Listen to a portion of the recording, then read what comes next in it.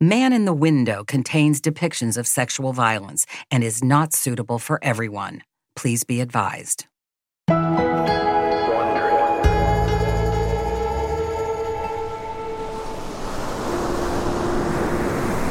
The Santa Barbara coast is a narrow band between ocean and mountain, where small towns hug the coastal highway. Towns like Goleta have a sleepy feeling even today. In the 1980s, it's a tight-knit community. The houses here are packed close together, and everybody knows everybody.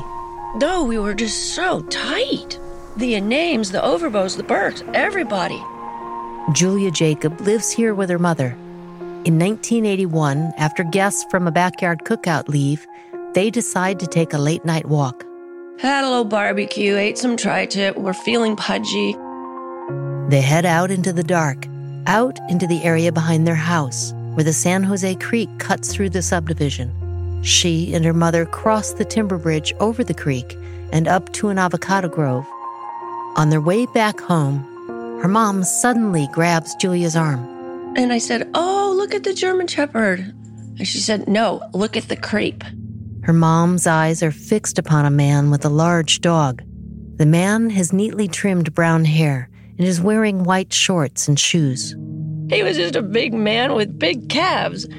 A very clean, neat appearing man. And she said, "Oh, he looks like a tennis player." But the man is a stranger.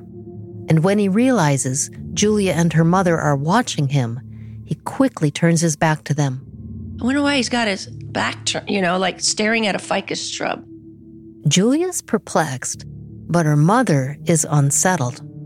She goes, "Something's wrong. I feel it. I sense it." I'm like, "Mom, let's just go. Let's get out of here." They hurry home.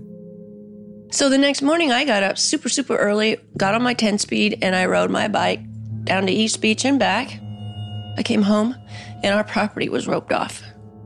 Yellow crime scene tape stretches across the driveway, and police cars are everywhere. And I just started screaming, "Where's my mom? Where's my mom? What happened?" Big cop grabbed me, and he said, "Let's go inside. Your mom's fine." The center of activity is a house across the creek, directly behind the one where they saw the strange man the night before. The sheriff's department won't tell Julia what's happened, but she's determined to find out. And I immediately called Medic 5 and talked to my paramedic friends. And I'm like, "What the hell happened?" And they said, "We can't really tell you right now, but it was a double homicide and it was brutal." Like, again? This is the second double homicide in Julia's neighborhood. Just 2 years earlier, another couple had been shot to death in their bed. Now, Julia watches in horror as detectives trace a man's footprints from last night's murder scene across the footbridge to Julia's backyard and then over a fence. Beside the footprints are dog tracks and drops of blood.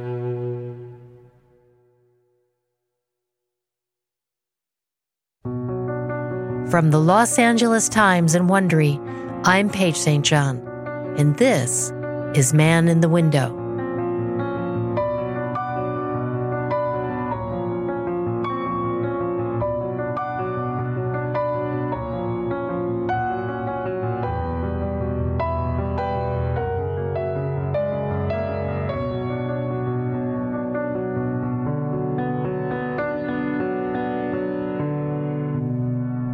This is episode 4, Someone Else's Problem.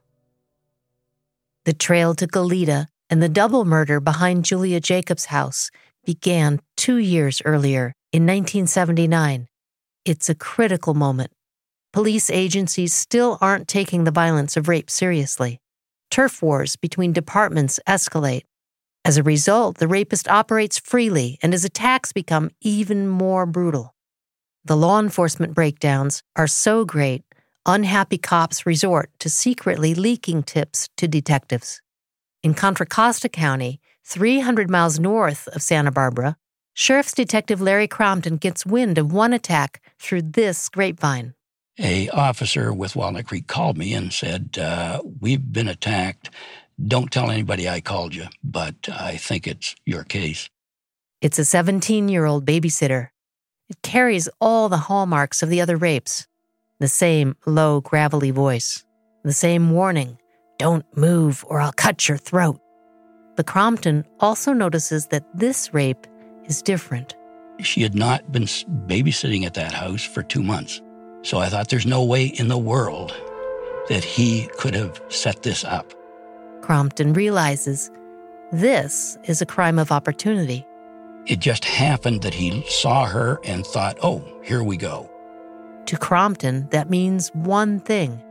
The East Area Rapist is actually stalking someone else. He tries to tell that to Walnut Creek. And they told me, don't need your help. And I said, no, you don't understand. He's going to hit you again. This is not who he's after. Said, we don't need your help. Get out of our town. We take care of our own. 3 weeks later, a 13-year-old girl is raped 2 doors down. Her whole family is asleep when the rapist slips in through her bedroom window. And again, don't need your help. Don't want your help. Get out of my town. Crompton has seen the rapist become more and more unstable, weeping and cursing between violent assaults, taunting his victims with death, even biting one. It's been 5 years, from 1974 to 1979, with hundreds of attacks in Visalia, the suburbs of Sacramento, Modesto, Davis, and the Bay. 9 counties across Northern California. 50 women and girls raped or sexually assaulted. 3 people dead. Then, just like that, the rapes stop. And that's reason enough for Contra Costa to shut down its task force. It wasn't shut down with the understanding that, we can't afford to keep the task force going, but keep working it. It wasn't that at all. It was a task force and shut down. That's it. Now it's somebody else's problem. It's not ours. Crompton will be forced to watch, hands tied, as the violence reaches a horrific level of brutality and the investigations run into the ground. 3 months later, in October 1979, the East Area Rapist arrives for the first time in a small town on the Santa Barbara coast, in Goleta. It's after 2 a.m. A man and a woman are asleep in their house on Queen Anne Lane when a man forces his way into their bedroom. He threatens them with a knife and demands their money. But after he binds them both with rope, he puts a pair of shorts over the woman's head and leads her, blinded, into the living room. She's there on the floor when she hears him in her kitchen, muttering to himself at least a dozen times, "I'll kill him." She struggles to her feet and tries to find the door. She hits a wall instead, but then she's outside, and the ropes around her ankles loosen enough that she can try to run. Screaming, still blind, she hits the side of the house. And then the rapist is on her, hooking his thumb into her mouth to pull her back into the house, pressing a knife against her throat. He hisses, "I told you to be quiet." Her boyfriend hears the commotion. He thinks the prowler has just murdered his girlfriend. He's frantic and slides off the bed and hops out the patio door. There's nowhere to go. He's trapped in a fenced yard. He does the only thing he can.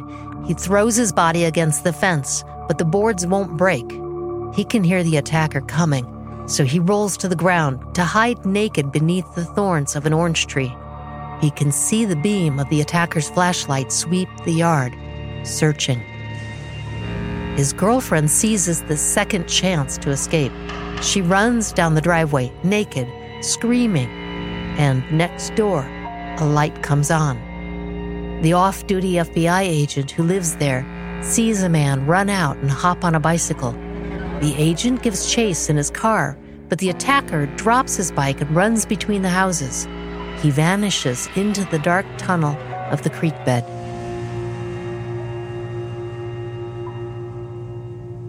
Three months later, and a few blocks away, the naked bodies of Dr. Robert Offerman and his lover, psychologist Deborah Manning, are found by Offerman's son when he comes to mow the lawn. The pair have been shot in the bedroom. Around one of the doctor's wrists is a length of rope. To police, it looks like he broke free, tried to confront his attacker, and was killed. These first deaths get little media attention beyond Santa Barbara, but they ring alarm bells for a few Northern California detectives. They recognize the handiwork of the East Area Rapist. Sacramento detective Jim Bevins tries talking with Santa Barbara about the murder and gets nowhere. Then it's Crompton's turn to try. I'm calling about the double homicide you had down here where the people were tied up. And he said, no, don't know what you're talking about. No, we haven't had anything like that.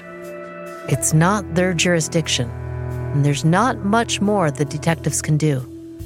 But months later, Crompton's at a crime class in San Diego when he spies a deputy from Santa Barbara. Over coffee, Crompton chats him up. I said, I heard you had a double homicide down here. And he said, oh, yeah, we had that. And he said, as a matter of fact, we had an attempted rape where the people got away just before that. Not one attack, but two? Crompton plays it cool. And I said, what? I said, why didn't they tell me that? And he said, well, you got to understand. He said, President Reagan has a ranch down here. They don't want the publicity. Former California Governor Ronald Reagan is at this moment preparing his bid for the White House. The Republican National Convention is just around the corner, and the Reagan Ranch sits in the Santa Ynez Mountains right above Goleta. Goleta is in the national spotlight. News crews have come hoping to see Reagan in his white cowboy hat. Rape and murder don't fit the picture.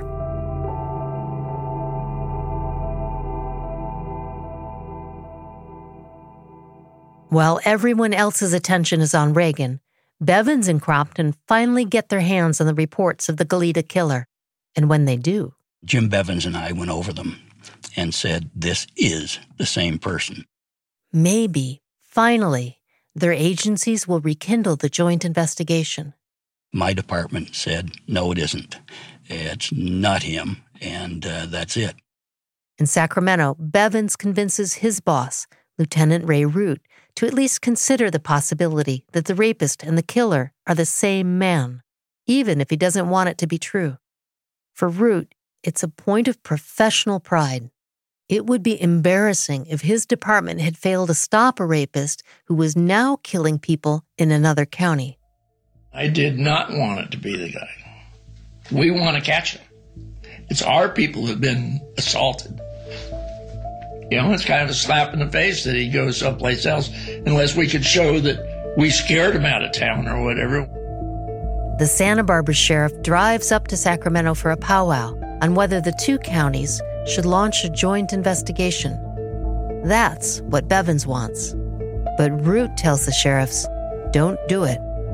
He's come to the conclusion that these two attackers are not the same man. The East Area Rapist was too good at what he did. He would never let his victims run out of the house or break free of their bonds. We hadn't done that before.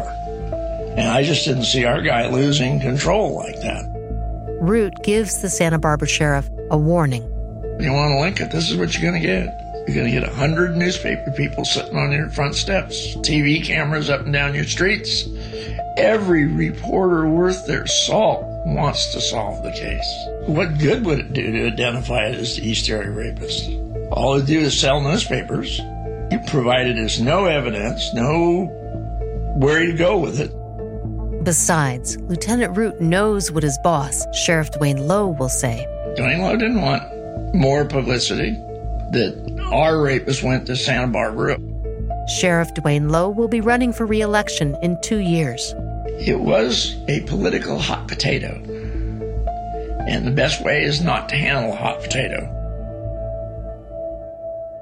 Again, the rapist gets a pass. The next day, there's a second double murder. It's now March 1980, and the killing is in Ventura, the county just south of Santa Barbara. A lawyer and his wife, Lyman and Charlene Smith, bludgeoned to death in their bed with a fireplace log. 3 more murders follow in Orange County. Keith and Patrice Harrington, and Manuela Withun. Again, all are bludgeoned to death. All the while, he's perfecting his technique. Guns make too much noise, so he switches to bludgeoning. Bludgeoning leaves too much blood, so he covers the heads with a blanket before he crushes their skulls. He begins to strip evidence from the crime scene, taking the murder weapon and the ropes used to bind his victims.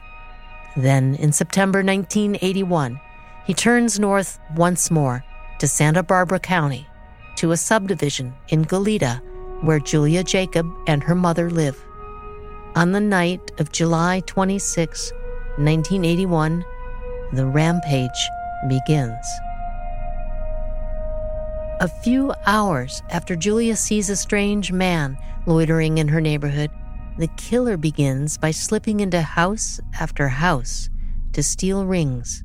He vaults fences, peers through windows, and attacks a dog. His calling card crimes. Then, the violence escalates. At the last house, he grabs a pry bar and a heavy pipe wrench from the shed. He watches through the bedroom window as Sherry Domingo and her boyfriend, Greg Sanchez, have sex. Just after 3 a.m, he enters their house. With a savage blow, he crushes Sherry Domingo's skull, killing her instantly. And then he hits her in the head 9 more times. As Greg Sanchez kneels on the bed, the attacker shoots him in the face. The bullet knocks Greg to the floor, but it doesn't kill him. Greg rises to his feet, and the killer clubs him 24 blows to the head. He dies on the floor. Afterwards, he takes time to clean up. He removes the victim's bindings. He stops to wipe some of the blood on a kitchen towel and hang it back up by the stove. He leaves behind a half-eaten slice of cake on the counter next to an open can of RC Cola. The blood-spattered bedroom and the crushed bodies of his victims mark the apex of violence for the killer.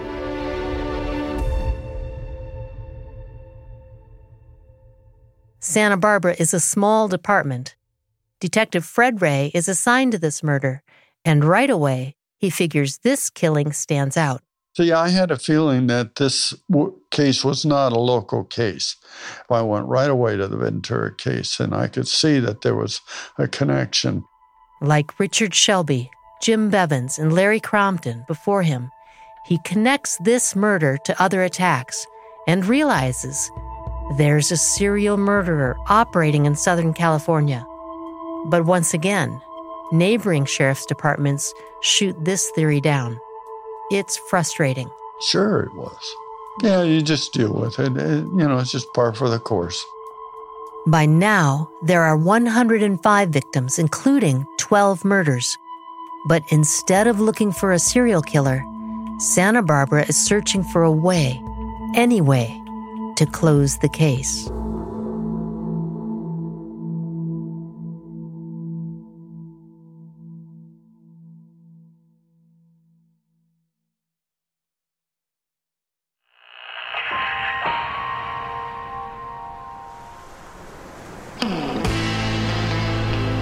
The coastline north of Goleta was wild and undeveloped. Haskell's Beach is a special place, a large sandy cove held sacred by the Chumash Indians who buried their dead here. In the 1980s, it's the summer home to a group of tan surfers who claim the cove as their own. The Haskell's locals, or locos as they call themselves, sleep beneath driftwood lean-tos and boil crabs for dinner, spend their days chasing waves and smoking pot. We're all friends that would drink beer and smoke pot and laugh and surf and just enjoy the time around each other. Greg Glasby, one of the originals, says it's friendly, unless the surf's up, and then the beach belongs to the locos. Of course, there was times we got territorial, and sometimes people did get maybe punched or something like that, I don't think anyone got really severely beaten.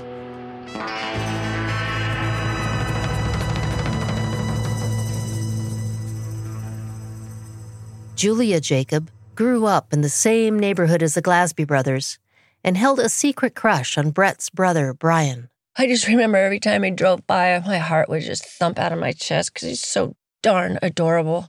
The youngest, Brett, a thickly built 20-year-old with an established tough guy reputation. Oh, he was a hellion, but nothing, to me, it was just, he was a naughty boy. Just being a naughty boy. If you ask a lot of people that knew him, they loved him. You know, some people didn't like him because maybe he stole their marijuana or cocaine or whatever. But he actually was really a fun person to be around. It's small-time stuff until the night Greg and Brett and 2 other guys storm a large marijuana growing operation. They think the illegal growers won't call the cops, but they do. A patrolling deputy catches the would-be marijuana thieves hiding out behind the public library. Brett's accused of pointing a shotgun at the grower they tried to rob. While he's waiting for a court date, he and his brother make a fatal decision. He decides it's a good time to take one last trip. They left because Brett, he had a public defender. The public defender told him, hey, you better bring your toothbrush because you're going to prison. They head south to Mexico in a pistachio green van packed with Brian's surfboard and fishing gear to a tiny, remote village in Michoacán, San Juan de Alima. Only a few weeks later, children from the pueblo find the 2 brothers gunned down on the isolated beach. Brett dead and Brian dying. Rumors fly that they're killed in a drug deal gone sour. But Greg Glasby doesn't buy it. I think that they did buy a little bit of marijuana, maybe half a pound to smoke, because we were chronic weed smokers at that time. But to go score like that, there's no way in hell that was right. No way. Brett and Brian's killers are never caught. 2 Santa Barbara deputies say they hear the killers died in a shootout with Mexican federales. And that's as far as the investigation goes. Instead of investigating the brothers' murders, the Santa Barbara sheriff begins to look at Brett Glasby as a suspect in the Goleta Creek killings. Sheriff's detectives go to the morgue to confirm that the bullet-riddled body carried back from Mexico is Brett's. They get a search warrant to go through the Glasby family house. It was pretty traumatic in a sense. I mean, you just wake up to the cops at your door and they're saying, we're going to search your house. The officers dig through a box of Brett's old tennis shoes. They're hunting for a pair that will match the prints found outside the homes of the murdered couples. They don't find any, and they try to link Brett to the bullet that was found at the crime scene. Despite the lack of clear evidence tying Brett to the murder, at least some cops seem to think they wrapped up the Goleta double homicides. One deputy tells Julia Jacob, We got our guy. It's over. Julia's surprised. She asks, who is it? Well, he's dead. He was killed in Mexico. That's what they were saying. But Julia's not buying it. She's certain that the man she saw with the German Shepherd that night wasn't Brett Glasby. Time and again, she tells the cops this. And for Brett's family, there's a heavy cost. Soon after his brother's death, they pack up and leave town. Most likely put my mom and dad in their early graves. I'm sure it haunted them both for their lifetime. Greg believes police were more than happy with the outcome. They just wanted that problem to go away, and it was easy for a scapegoat. That's what I believe. They tried to kiss the case off on Glasby, but nobody would listen to me. Detective Fred Ray also doesn't think a local stoner is behind the gruesome murders. As an experienced investigator, I never thought that Brett Glasby had anything to do with this case, and there was never any evidence, and I knew they were going in the wrong direction. But once again, department politics get in the way. There's a new major crimes chief, one who's promised to close the case quickly, and Ray is ordered to back off. I was told I was going to get kicked out if I didn't leave him alone, if I didn't leave the problem alone, trying to stop the Glaspie thing. So he buries himself in other cases. New officers join the department who don't know about the double homicide. Among them, Kim Stewart.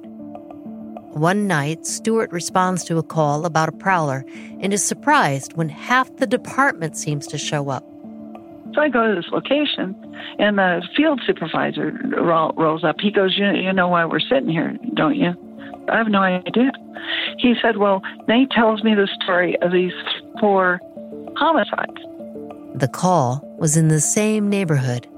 I remember that so vividly. It was a very windy, that Santa Ana wind night. They had big eucalyptus trees in that area, and the wind's blowing and howling. And I'm thinking, this is one scary thing happening here. Stewart realizes this is a neighborhood living in fear. So they were so frightened, the residents. People, number one, started getting dogs, buying dogs. So if you go through that neighborhood at that point, it was just a cacophony of dogs barking. Second of all, they put up signs in their yard saying, we are married, because he went to unmarried couples there. Everyone in the neighborhood is clearly on high alert, but Stewart doesn't hear anyone at the department talking about the investigation. No mention of it. Nothing. In 1985, she approaches one of the detectives working on the double homicide, and he tells her the same thing that Julia Jacob was told, that the case is solved. He won't even let her see the case files. Oh, no. We know who did that. I said, really? You did? Yeah, who did it? Oh, Brett Glaspie did it. It's a brush-off, but one that doesn't surprise Detective Stewart. The local sheriff's department has its own way of handling things, especially rape cases. Male investigators won't handle them. The department's unwritten rule is that rape reports go to female officers, whether it's their beat or not. Stewart routinely hears investigators talk dismissively about women who are raped coming home from a bar, like, what do they expect? And the department rarely publicizes rapes. Don't you think you ought to put something out once in a while? These gals are leaving parties drunk. Oh, no, we don't do that. She keeps pressing. And I finally got one of the command personnel. He tells her there's an agreement with the local board of realtors that we would never put out that kind of information because it would drive down property values.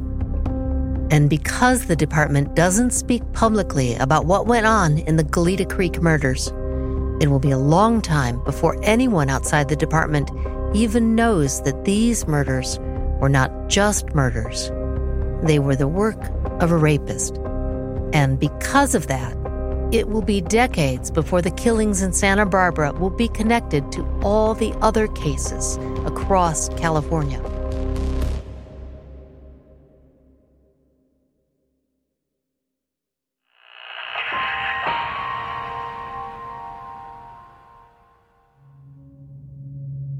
It will be years before Southern California detectives tell the public what went on in the Goleta Creek murders.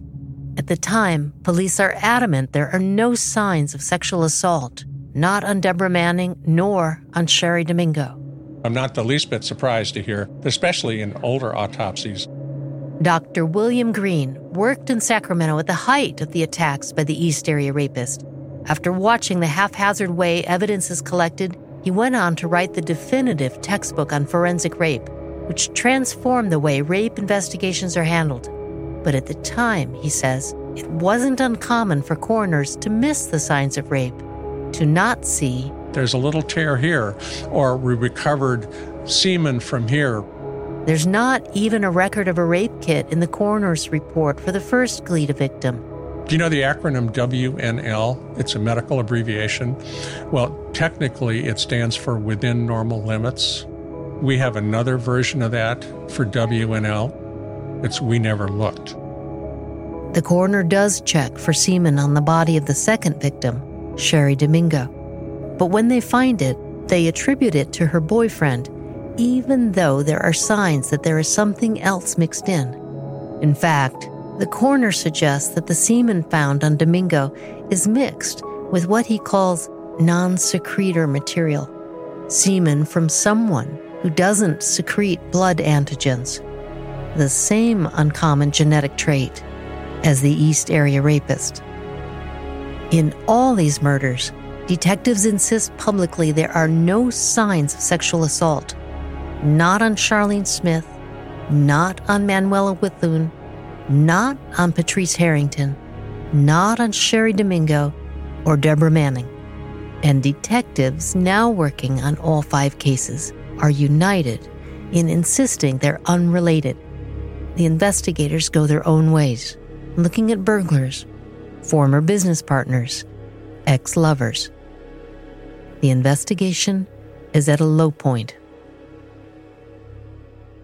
A few months later, it sinks even lower. In May 1986, an 18-year-old woman home alone in Irvine is bound, raped, and murdered. She is the rapist's 13th murder victim in 11 years. Meanwhile, up north, the hunt for the East Area Rapist is at a standstill. Sacramento County's task force once consisted of 37 officers. Now, there's only 1. The 3-year statute of limitations on rape has long expired when Lieutenant Root gets a complaint. The evidence room is full. They have to clean house. So we had panties, bras, rape kits from each and every one of those. That's a lot of evidence. Sheets, blankets, whatever we might have got DNA spilled on. But still, the property evidence said they had too much stuff. Should have taken it home myself, I guess. Root says, throw it away. But there's still the stuff in the crime lab, including the rape kit swabs. And forensic science is about to make it possible to catch a killer who leaves behind only his semen. The first criminal conviction based on DNA won't be until 1987. But Sacramento Sheriff's Lieutenant Ray Root remembers hearing about the scientific advances even before that. We knew of DNA towards the latter part of the series, and the crime lab claimed they didn't have the equipment to test for that kind of thing. Turned out they did. They didn't know how to work it. And then we got that trick of the statute of limitations. So Root approves the disposal of the DNA evidence, too. Statute of limitations. What are you going to do about that? Little mistake. The last bit of evidence is in the coroner's office. In 1992, a new coroner brings it up during a middle management meeting. I'm rearranging stuff. I'm out of storage space. I've got this little vial of East Area Rapist sperm I'm going to throw away. He mentioned it twice, if not 3 times. Inspector Richard Shelby is in the room. It's been years since he was actively working on the case, but here it is, to pull him back in.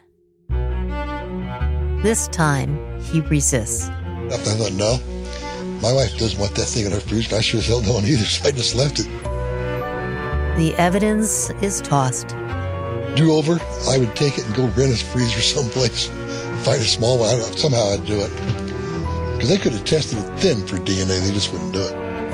All that remains are some backup rape kits in Contra Costa, sitting forgotten in a dusty warehouse, waiting for the day someone will open the kits, test the DNA, and trace it back to a man in Sacramento County and a woman named Bonnie. From the Los Angeles Times and Wondery, this is part 4 of 6 of Man in the Window.